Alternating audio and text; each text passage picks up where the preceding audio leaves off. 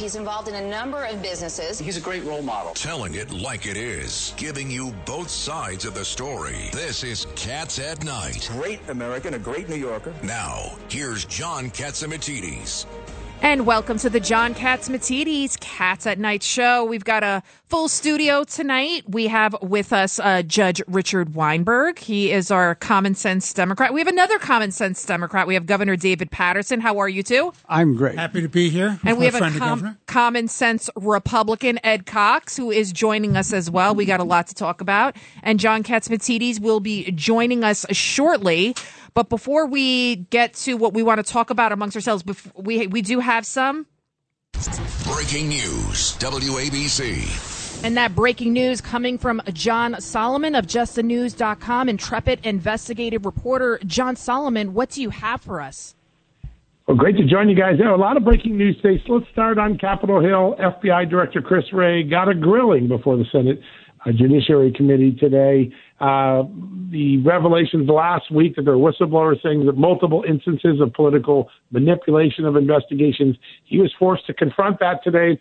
Here's what he said. I can't talk about specific cases. I'm committed to making the reforms to make sure that all these issues are resolved. And I will tell you this, we are going to aggressively, that's his word, aggressively pursue the Hunter Biden investigation. Can't talk about any more than that, but you have my word, we're going to be aggressive in our pursuit of that. Afterwards, Senator Grassley, the person who divulged the whistleblower allegations a week ago, he came over, had a conversation with me on my podcast, and he said he gave us some news, which is that Chris Wray has already signaled his seriousness. The assistant director of the Washington field office, who was named by those whistleblowers as one of the guys involved in the manipulation, the allegations there, he's been removed from his job, put in another job. He's no longer supervising the FBI office in Washington. Senator Grassley said that's a good first step, a sign that maybe Chris Wray is serious about cleaning up these issues.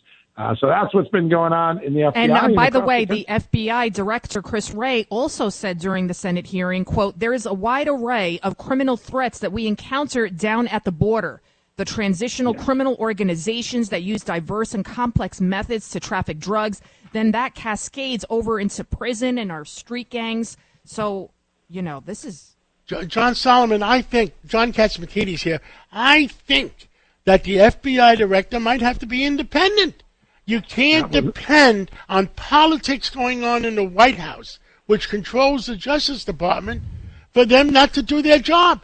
And my personal opinion is that the FBI director should stand up, and whatever's wrong in our country, whether it's the borders, whether it's a problem with Hunter Biden, whether it's a problem with a Republican. I don't care, Republicans or Democrats, I don't care. I want the country to feel that everybody's getting equal justice. What say you?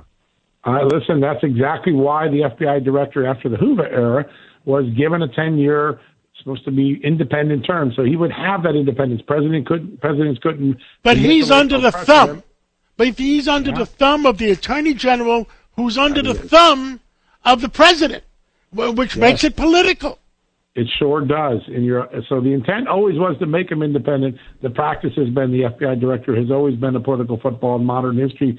I will say something about Chris Wray in the last couple of months. And early on, he parroted the lines that there's nothing wrong with the Russia collusion case. It took a long time for him to come out and recognize his department let America down in the Russia collusion case. In the last few months, he's been doing, just like Lydia pointed out today about him shouting out the border, he's given 2 speeches challenging the president's narrative on China as well. The Attorney General forced the FBI to close down its program that was capturing, it's called the China Initiative, capturing spies in America. He went out and he's given 2 speeches criticizing that and warning that China is much more serious than the rhetoric coming out of the White House. Today, you heard him talk about the border. He just moved this guy out of the Washington office. There are some signs he's trying to signal that he's his own man. We'll see how long that lasts and what sort of political affair still comes to light in the future. It goes back to the other problem too. What's going on was it Maryland, Delaware, with the investigation? What's going on with our other friend that was the prosecutor? Right. Yeah, listen, there are so many cases around the country where the criminal justice system is under question. I'll give you a good example today.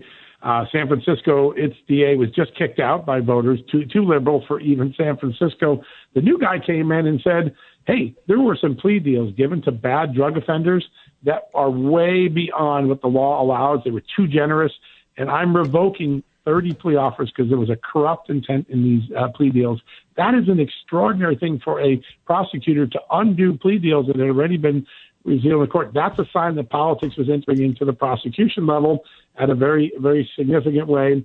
And yesterday, this story broke on Just the News.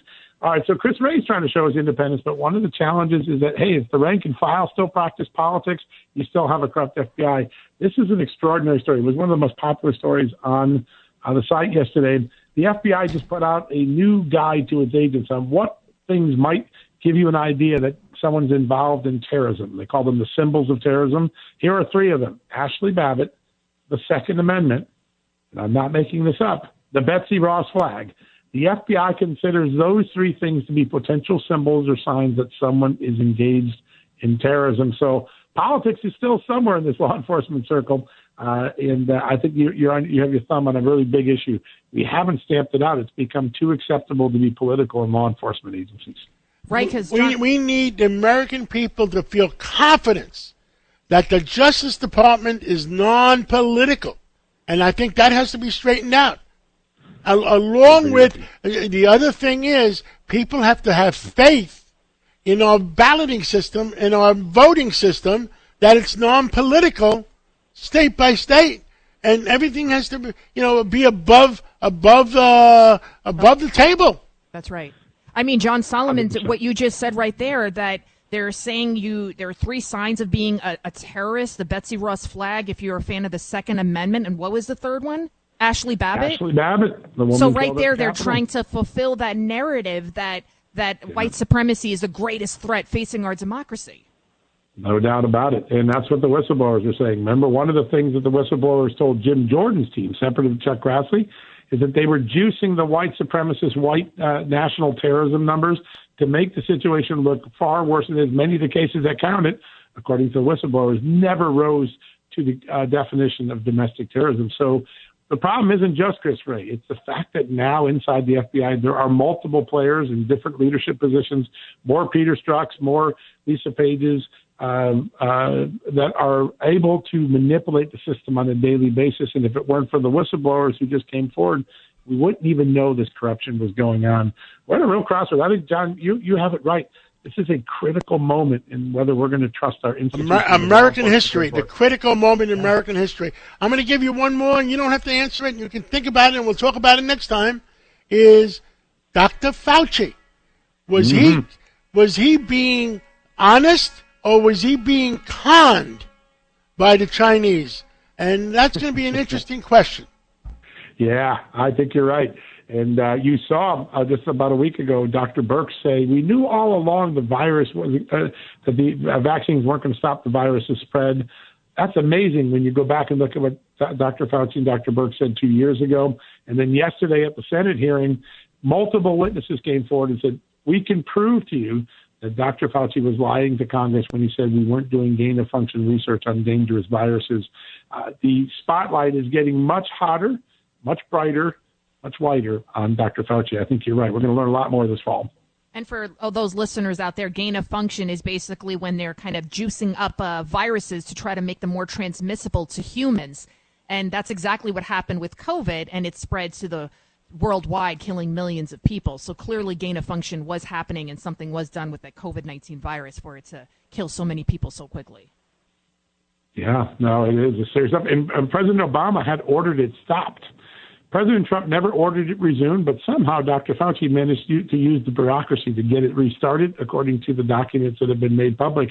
Again, a sign of how powerful bureaucrats are. There is a fourth branch of government. It's the permanent bureaucracy. Dr. Fauci's ability to get gain of function reversed, even though it had been ordered. John, we're way over time, but I'm going to tell you where part of that bureaucracy came, and it hurt everything. When before President Obama left office, and he had the right to do it, I'm sure, he made 2,000 of his friends and personal employees permanent civil employees that no future president can get rid of. Thank you so much, John Solomon, and we'll catch up with you again real soon. Thanks, guys. This is Greg Kelly for Priority Gold. What does it mean to be America's precious metals dealer? It means that you're in touch with the hearts and minds of those who love this country, value our freedom, and want to protect the future. Priority Gold is that precious metals dealer. They've helped thousands of Americans back their retirement with solid gold and silver. Call Priority Gold at 888-506-6439. Receive free shipping, free storage, a free investment guide, and one of the best purchase experiences in the industry. Call now or go to PriorityGold.com.